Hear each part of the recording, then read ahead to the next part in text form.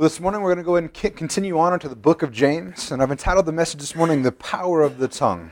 I don't know if you've noticed, if you've gone through the book of James, he's kind of, I like to refer to it as the book of Proverbs of the New Testament, because it's not really one focused thing, it's just a lot of great things for our lives.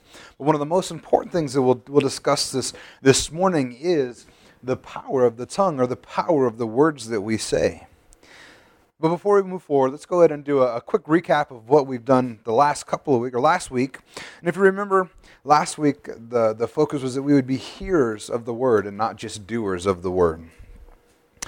We also heard that James' instructions for us regarding showing partiality to the people in the body of Christ, based on people's circumstances, being rich or poor, what they're doing. But we need to not show partiality, because God does not show partiality.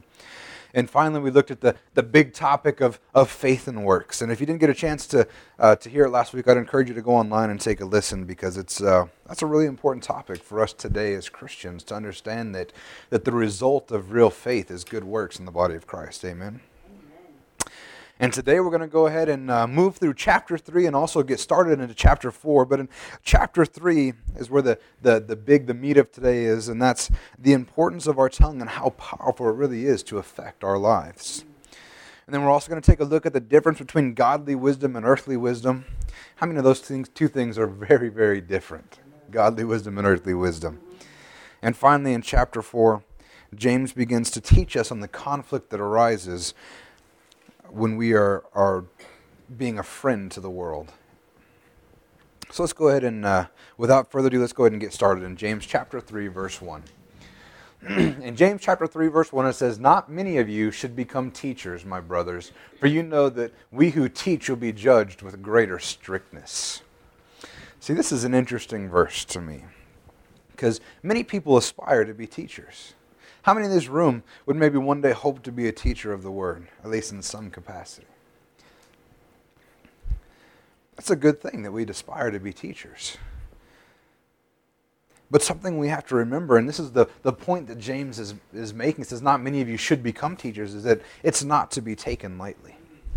Being a teacher of the word is not just something that you do flippantly, because there's a responsibility that comes alongside of it. How many know that those who teach are judged to a stricter standard than those who don't? He says that those who teach will be judged with greater strictness. That means that those who teach are going to give an account for what they say. Those who preach and teach, pastors and teachers and Sunday school teachers, all of those are going to give an account for what they've taught. How many know that if I were to get up here and teach you that the only way to get into heaven is to give 25% of your income and that you have to go to every Sunday service and every Wednesday service? I mean, if I were to teach stuff like that, I would have to give an account for that, because I'd be leading the flock astray. That's not obviously biblical. How many know it's good that you come to every Sunday service and you come to every Wednesday service? And you know what? Me and God aren't going to complain if you want to give 25% of your income. But salvation is not based on that. Salvation is based on your faith in the finished work of Jesus Christ. So I would one day have to answer for teaching those kind of things. That's one of the things that when I prepare messages is that I want to make sure that I'm getting it right. I want to spend time in the Word and learn what God has to say, because I think many teachers out there are going to be standing in front of God with an embarrassed look on their faces. They realize that either intentionally or unintentionally, they were teaching the wrong thing. It wasn't in line with what His Word had to say. In Hebrews 13:17 it says, "Obey your leaders and submit to them, for they are keeping watch over your souls as those who will have to give an account." Like I said, I'm going to give an account one day for what I stand up here and teach. And that's the responsibility that is borne by teachers. And not only are we going to have to, our teachers, do they have to answer and give an account in heaven one day? You know, we also answer to the congregation. We also answer to those we teach to. We have to give an account to them as well. In 1 John 4:1 it says, "Beloved, do not believe every spirit, but test the spirits to see whether they are from God. For many false prophets have gone out into the world." As a congregation, you should be testing what you're taught. You should be testing what you're hearing. If you're being taught something and you read the scriptures and it's not in line with the Word of God, It doesn't measure up to the Word of God. For instance, if I were to tell you that you can't get into heaven unless you tithe 25% of your income, you could take a look at the Word of God and say, you know what? That's just not quite right. I don't find that in there. Or at the very least, you could say, hey, you want to explain this to me? Because I don't find that in there. We should be testing what comes in our ears, what we listen to. Because if we listen to every single thing that we hear, if we listen to and let that into our lives, it can lead you astray. So we need to be testing that against the Word of God and know as a teacher, if you aspire to be a teacher, that that's what should be happening to you. You need to give an account not only to heaven, but to those who you teach to. I want you to know that being a pastor, being a teacher in the body of Christ, that's a great thing. It's an honorable thing to do. In 1 Timothy 3:1, it says, the saying is trustworthy. If anyone aspires to the office of overseer, he desires a noble task. There's nothing wrong with that, as long as you're wanting to serve the kingdom of God. See, the thing is not wanting to teach is not a problem. And he's saying not many of you should become teachers, is we need to evaluate our reasons for wanting to become teachers. If you want to be a pastor, if you want to be a teacher just so you can stand up front and tell people what to do, you got the wrong motives going in. That's not what God has for you, and that's actually going to cause you to do silly things like not teaching the Word of God for your own benefit and not others. The truth is, most people that get up here and preach, myself included, we like this to a certain extent. How many know that that's part of it? You like to be up in front of people, you like to speak, and that's all part of it. I think if you didn't like that at all, you would have a really hard time getting up here in the first place.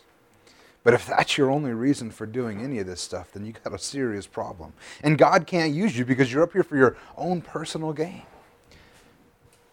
So that's what he's trying to make a point here as he's speaking. As we know, we learned that he's speaking to the Jews that were scattered. He's speaking to Christians that are going out there and doing this and doing that. He's saying, guys, make sure you're doing it for the right reasons.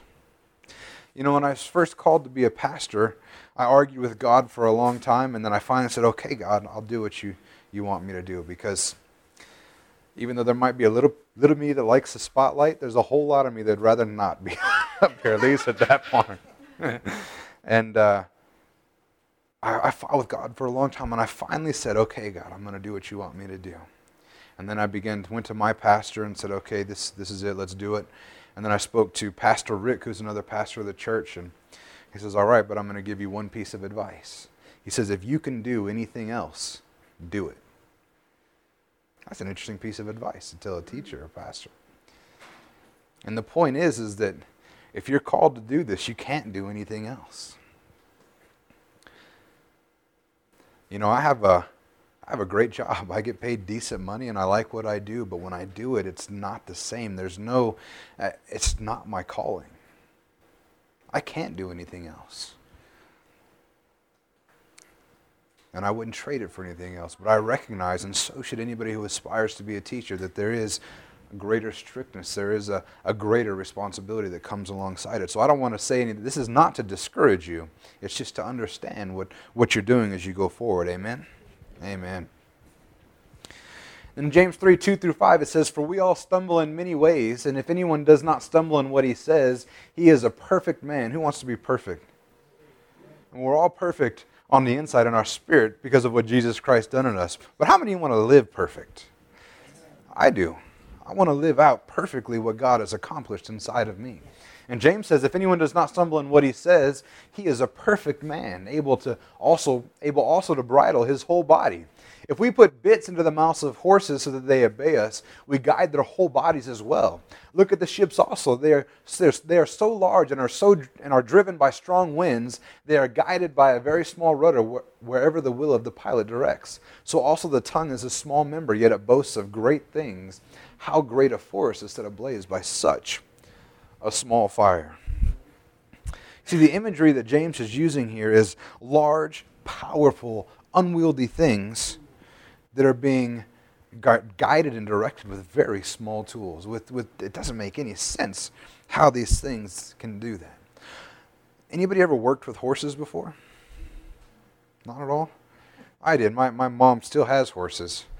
Remind me after the service, I'll show you a video of one of the horses that you can ask if she wants a treat, and she just shakes his head up and down. Michelle, we were just down there this last weekend with him, and they were doing it.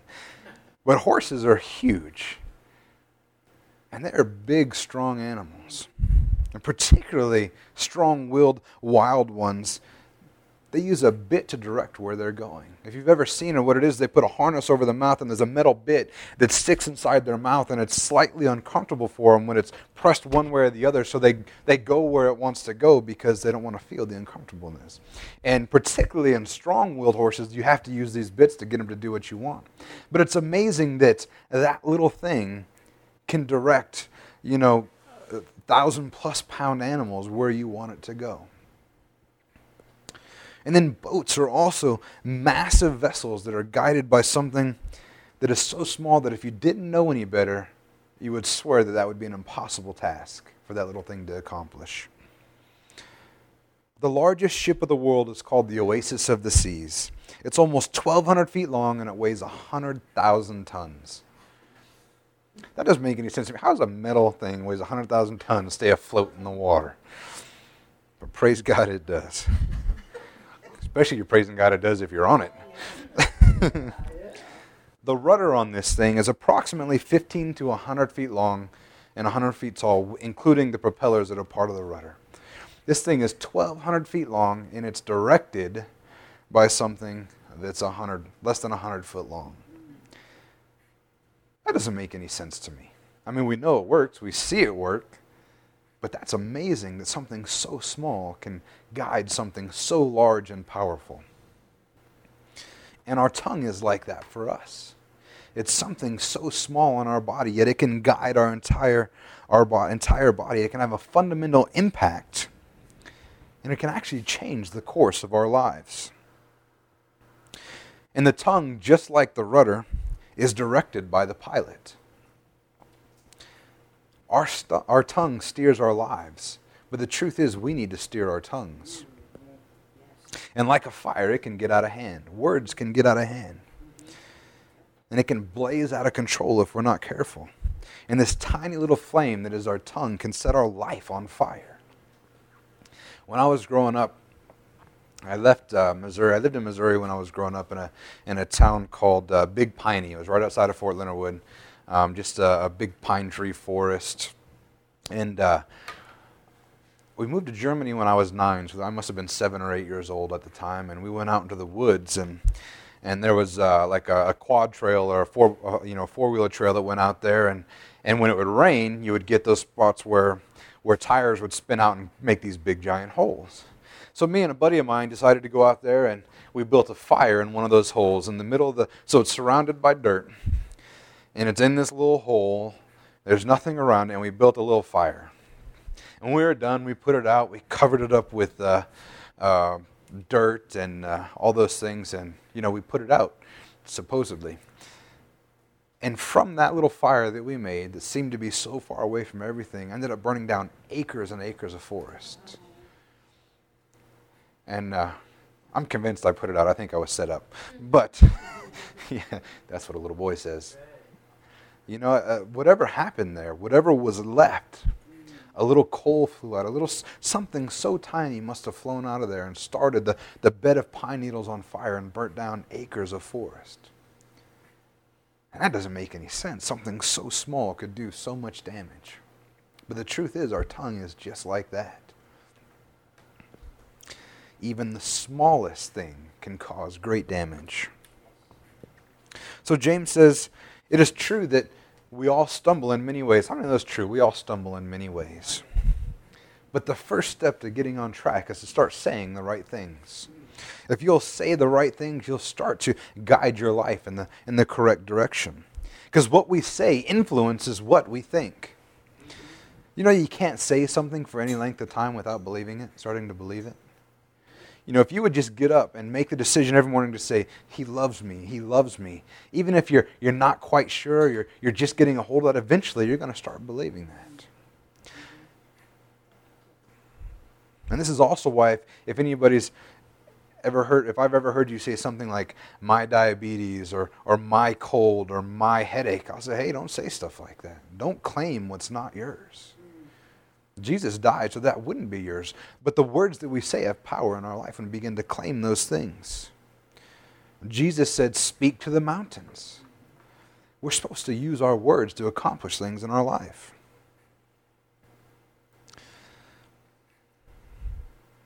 But you could argue with me, Pastor Wayne, you're just mincing words. It's not that big of a deal.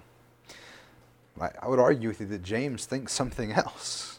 Matter of fact, this isn't even the end of it. We're going to keep going on for the next few slides about talking about the power of our tongue. You know, it always amazes me when science figures something out that the Bible's been telling us for over 2,000 years. Well, even longer than that, because Proverbs that deal with your tongue are thousands and thousands of years old. But I was reading an article from the Mayo Clinic.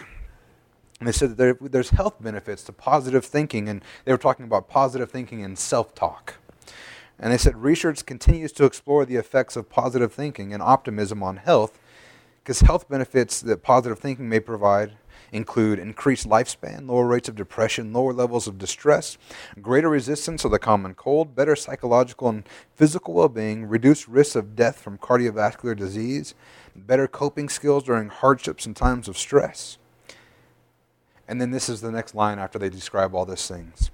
It's unclear why people who engage in positive thinking experience these health benefits. I'm like, ooh, I know. Look, right here. I said it 2,000 years ago. And even more times other than that. It's amazing how God knows what he's talking about, right? And then something I also noticed for the first time when I was going through this and studying this is that James not only mentioning this giant ship being moved around by the rudder, because that's my first thing when I see this, is a massive ship being moved by this rudder, and that's all I saw on it before. But then I began to notice that he says that the ships also, that they're so large, and are driven by strong winds. How many know that we're going to have winds in our life? We're going to have strong winds in our life. The enemy is going to come against you and huff and puff and try to blow your house down. Yes, sir. But if we control what we say, if we will be mindful of the words that come out of our mouth, then we were able to stay our course, even when the winds are hurricane strength. Amen? In James 3:6-8, he says, and the tongue is a fire, a world of unrighteousness. The tongue is set among our members, staining the whole body, setting on fire the entire course of life, and set on fire by hell. For every kind of beast and bird, of reptile and sea creature can be tamed and has been tamed by mankind. But no human being can tame the tongue. It is a restless evil, full of deadly poison. Our tongue has the opportunity to be wilder than the wildest of animals. Matter of fact, I've seen people's tongues be wilder than the wildest of animals, or rather heard. Because even the wildest of animals, we can at least capture and tame them to some extent. But James says that no human being can tame the tongue. Now that seems a little bit discouraging, right? He just told us that we need to get a grip on it. We need to have it guide our lives. And then he says, but yeah, you can't even do it. I mean, he's talking about in your own strength. In your own strength, you're going to fail trying to control those things. Oh, but in Jesus, you can control, you can get a hold of that tongue. And it's important that we do, because it's the one thing in our bodies that can stain the entire body. It's the rudder to our life, making our path. James says right here, it's set among our members, staining the whole body. The things that we say affect our whole body, our whole life. And it's true that men can't tame the tongue, but with God, we can bring it under control. If you let Jesus work inside of you, you can bring it under control. Begin to say the things that God says about you. You can bring it under control. If we speak words of life, that's the direction our life is going to go. But if we speak negative words, that's also the direction our life's going to go. The thing about a rudder is it's going to steer, no matter which way you point it. There's nowhere in this where it gives the impression that if you steer it in a good direction, you're going to go a good direction. But if you don't steer it at all, you'll just stay where you are. You're going one direction or the other. Your tongue has the ability to hurt others as well. Anybody ever heard the expression, sticks and stones will break my bones, but words will never hurt me? Anybody else ever thought that's the stupidest expression you ever heard? I tell you what, sometimes I think it's easier to heal from broken bones than it is for some of the words that have been sent your way. Words can tear people down. Words can destroy people. And that means that the power that we have in our tongue to tear ourselves down can be used to tear others down as well.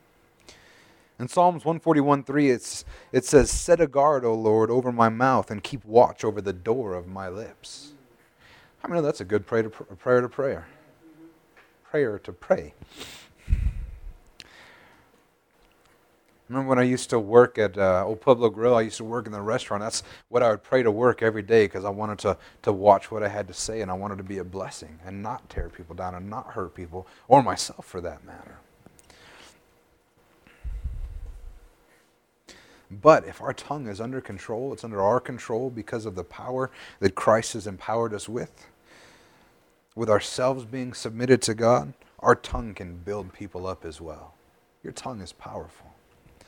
Ephesians 4:29, it says, "Let no corrupting talk come out of your mouths, but only such as is good for building up, as fits the occasion, that it may give grace to those who hear."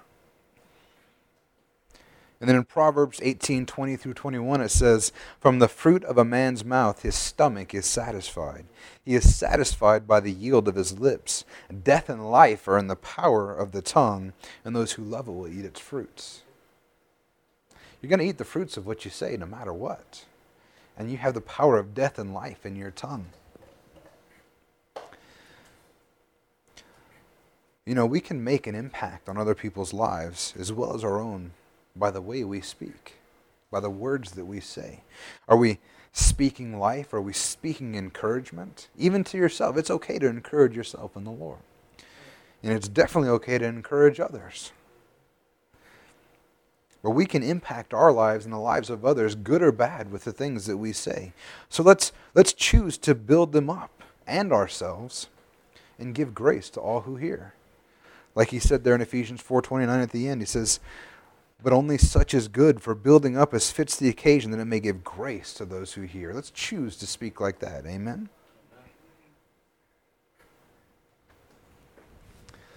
In James 3:9-12, it says, "With it we bless our Lord and Father, and with it we curse people who are made in the likeness of God. From the same mouth come blessing and cursing. My brothers, these things ought not be so. Does a spring pour forth from the same opening both fresh and salt water? Can a fig tree, my brothers, bear olives, or a grapevine produce figs? Neither can a salt pond yield fresh water." It's kind of like the saying, "Would you kiss your mama with that mouth?" That's what he's saying here. This is the same mouth that you use to bless God, to bless Jesus, you're using to curse others. That just doesn't make sense. The two don't fit together.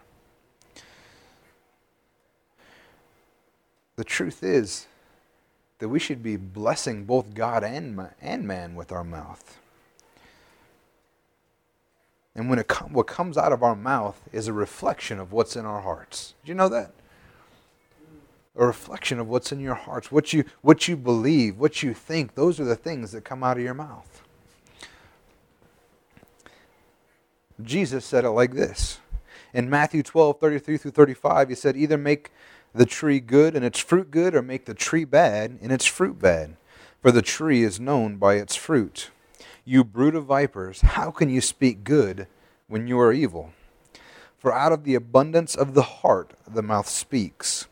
The good person out of his good treasure brings forth good, and the evil person out of his evil treasure brings forth evil." What comes out of your mouth is a reflection of your heart.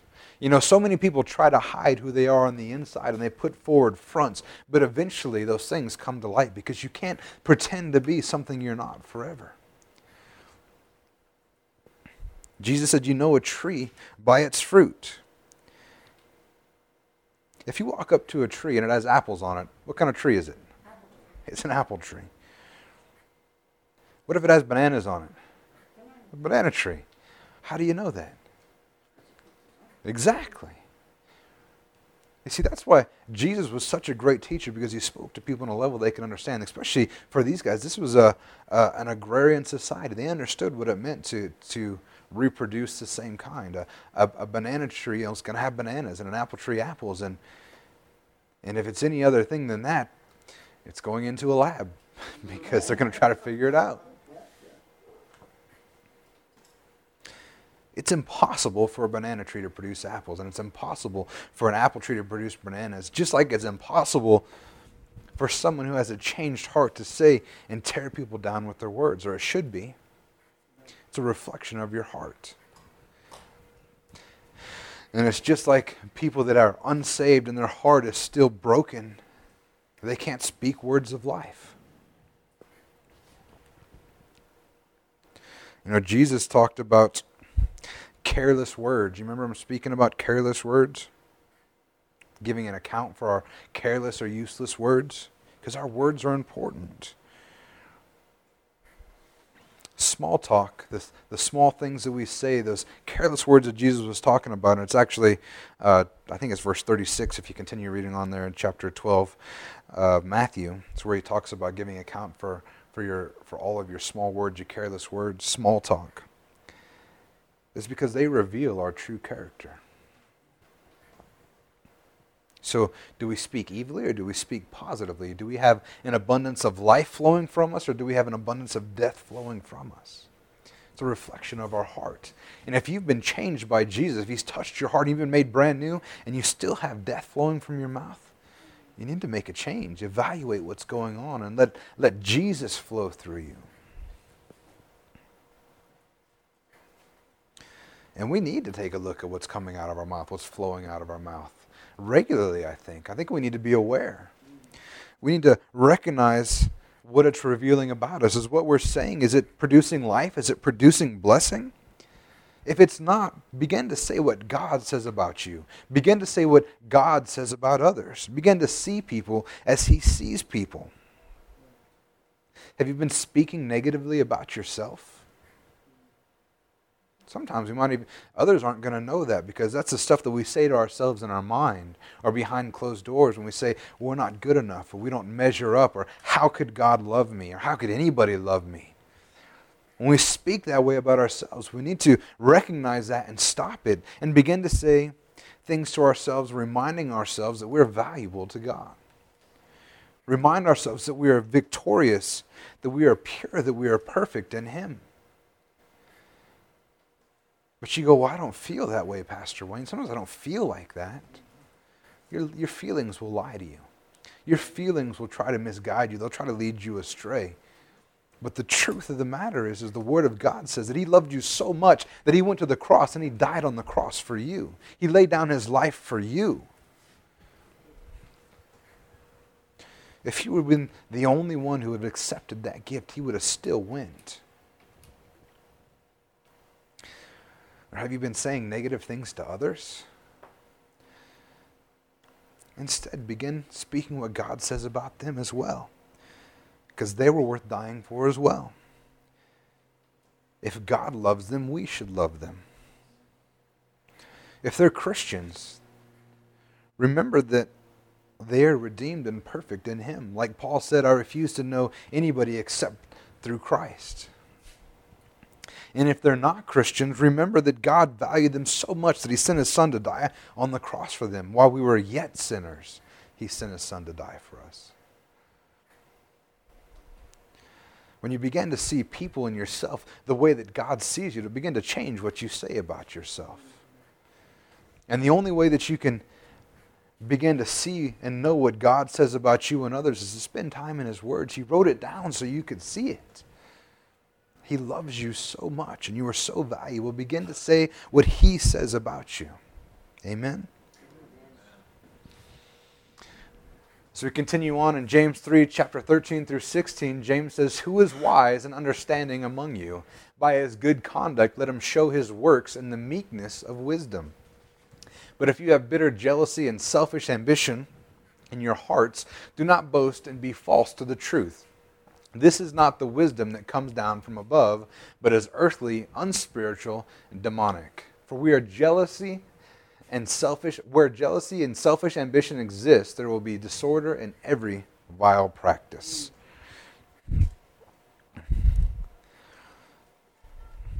We can be as intelligent and knowledgeable as anybody in the world, but that would be worthless to us without a little bit of wisdom.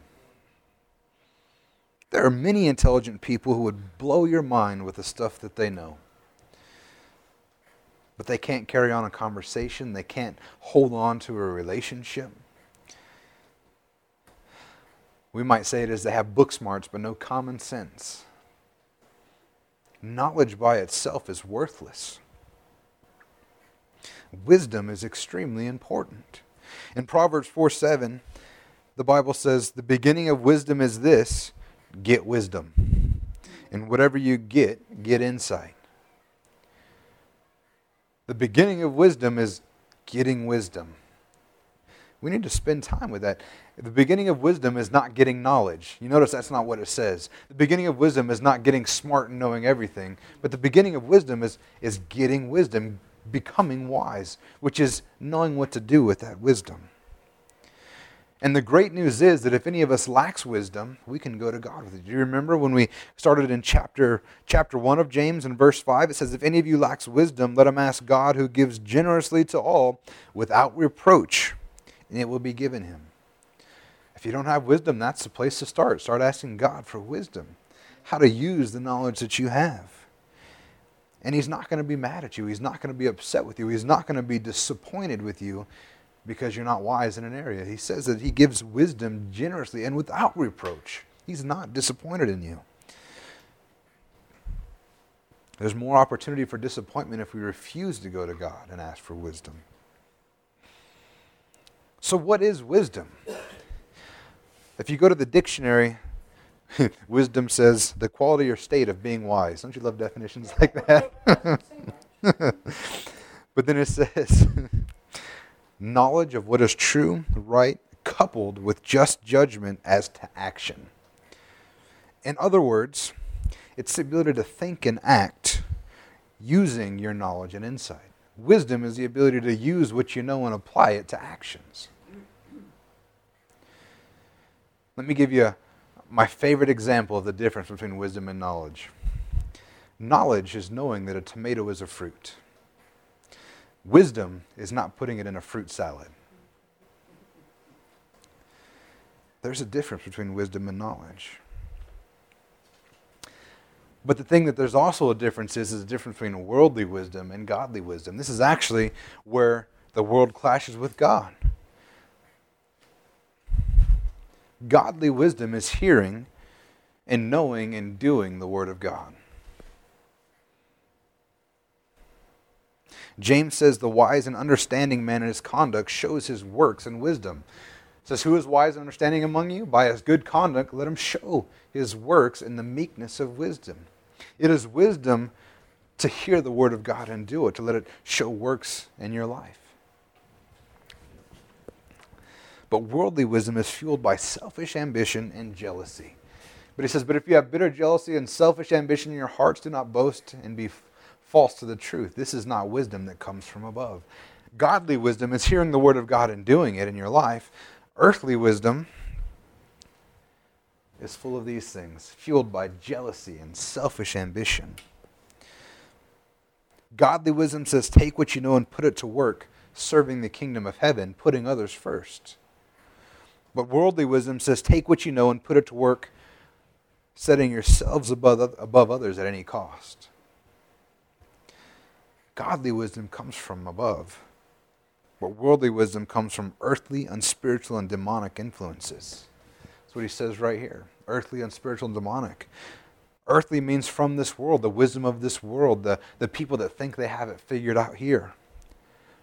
Unspiritual is referring to our own sensual desires. The fleshly is how the amplified, or fleshly is how it can also be worded. The Amplified Bible uses the word animal next to that word there, unspiritual. basically our own personal, fleshly, instinctual desires. If you're operating in your knowledge based on those things, you might want to take a step back. And then obviously, demonic influence is self-explanatory. That's wisdom that is put in place by the devil. But how many know he's a liar and a stealer and a destroyer and a killer? Whatever wisdom he gets you is not for your benefit, but to destroy you or others. However, even though worldly wisdom seems wise to this world, James says that it produces disorder in every vile practice. You know, I think if we can all agree, if we take a look at what's going on in this country, we can see that stuff happening. Worldly wisdom says, put yourself first. Worldly wisdom says, whatever makes you happy. Worldly wisdom says, look out for number one in every area of your life. Worldly wisdom says you have to be open to every single thing that's going on. Worldly wisdom says that if you don't accept what people do, then you don't really love them. But worldly wisdom leads to disorder in every vile practice. And I think we can all agree that's what's happening in this world today. But wisdom from above is what we're looking for. In James 3:17 through 18 it says, but the wisdom from above is first pure, then peaceable, gentle, open to reason, full of mercy and good fruits, impartial and sincere, and a harvest of righteousness is sown in peace by those who make peace. Godly wisdom is so different than worldly wisdom. It doesn't put self first, but it puts others first. It doesn't sow dissension, but it sows peace. And I know that godly wisdom may not always make sense to us, because so many times we're entrenched in what the world sees and not what God has to see for us. How many know that sending David in to fight Goliath probably didn't seem very wise to the people at the time? Didn't make sense at all. But godly wisdom is not our wisdom. They thought he would be slaughtered, but we know the end of the story, right? He beat Goliath. And do you remember when the crowds were surrounding Jesus and they were hungry, and the disciples thought it would be wise to send them away with enough time to get home to eat? But the wisdom of God said, no, you feed them. Even when it didn't make any sense, even when all they had was a few loaves and a couple fish. But the wisdom of God said, that'll feed thousands and have you basketfuls left over. Do you remember when they were taking Paul to Rome because he was a prisoner at the time? And as they were going by, they pulled over into a port called Fair Havens, and Paul said, you know what? You need to stay here for the winter. If we go, we're going to have loss of ship and loss of life. Godly wisdom says stay here, but the pilot said, no, this isn't a good place to port for the winter.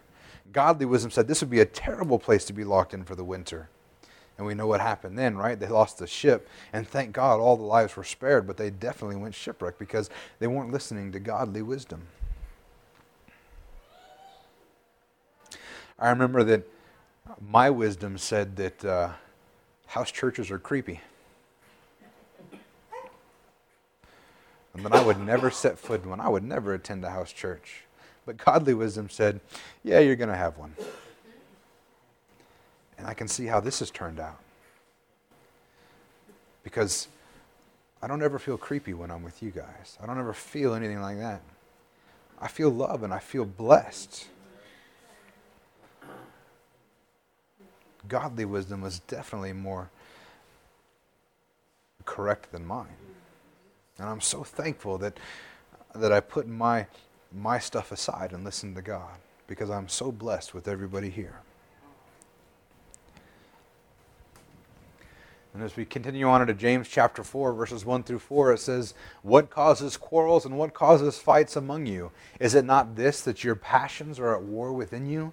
You desire and do not have, so you murder. You covet and cannot obtain, so you fight and quarrel. You do not have because you do not ask, and you ask and do not receive because you ask wrongly to spend it on your passions. You adulterous people, do you not know that friendship with the world is enmity with God? Therefore, whoever wishes to be a friend of the world makes himself an enemy of God. Like I said, James is not speaking to non-Christians as he's ministering this right now. He's not talking about people that aren't saved and are friends with the world. How many know that we can't expect people that aren't saved to act like Christians because, they're not Christians?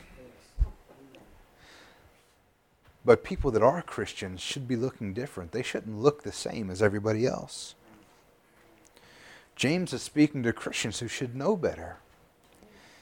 But when our eyes are set on the world, it causes no end of problems in our lives. Because our focus is on ourselves.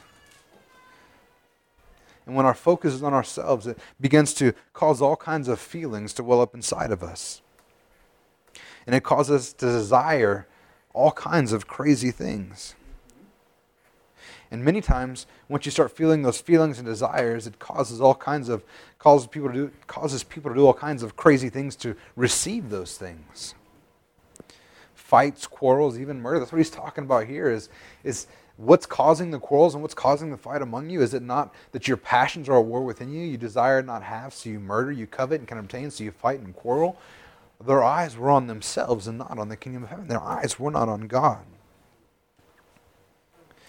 He says, you know what? The reason why you don't have anything is because you don't ask. And then he quickly deals with that because someone was going to say, oh no, I ask all the time. God just doesn't give me anything. But he says, well then, the reason you ask and do not receive is because you do it wrongly. There's always the people that are trying to prove, oh, God doesn't exist. God, the Bible says that if I ask for anything in the name of Jesus, then He'll give it to me. So I'm going to ask God, I want a jug of milk to appear right here. Oh, see, it didn't happen, so God doesn't exist. The problem is they're asking wrongly. There was no faith behind that request. He says that if you ask wrongly,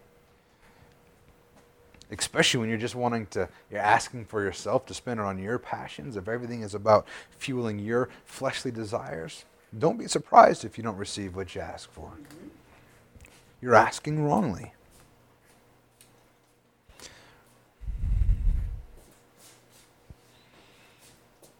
See, those with their eyes on the world are asking for the wrong things because their own passions are what they're asking for, and those things are in contradiction to what God wants for their lives. They have placed something else in front of God. That's actually why James is calling them adulterous. He says that you ask and don't receive because you ask wrongly and spend it on passions, you adulterous people. How many know while they were probably having some people with issues of adultery, that's not what he's referring to. He's not referring to people cheating on their spouses. He's referring to people cheating on God. We are the bride of Christ. And when we put our eyes somewhere else, then we are in an adulterous relationship with something else instead of being with God. In the Old Testament, God referred to the Jewish people, the nation of Israel, as adulterous all the time because they were looking to other things instead of themselves. See, they were supposed to be the bride of Christ, but their eyes were on their mistress instead of on the one who loved them and gave everything for them.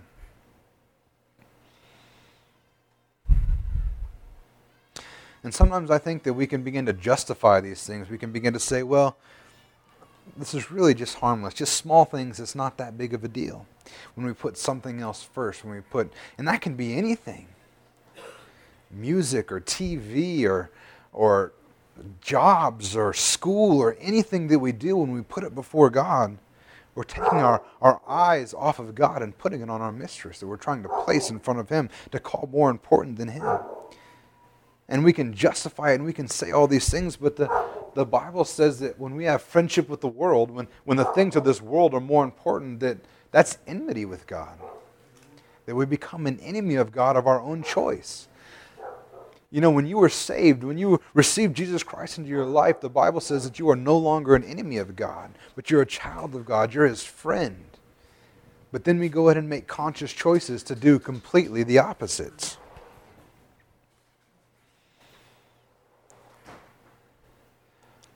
I think that we need to make the conscious choice to be friends of God and not enemies of God. Let's seek His kingdom and not of this world. And the great thing about it doesn't mean that you're not going to have what you need. It doesn't mean that you're going to be destitute. It doesn't mean that you have to be poor and have nothing or have no fun or do any of these things. But in Matthew 6:31 through 33, it says, "Therefore do not be anxious, saying, what shall we eat, or what shall we drink, or what shall we wear? For the Gentiles seek after all these things, and your heavenly Father knows that you need them all. But seek first the kingdom of God and His righteousness, and what? All these things will be added to you." This is Jesus speaking. I think we can take it at His word. Amen?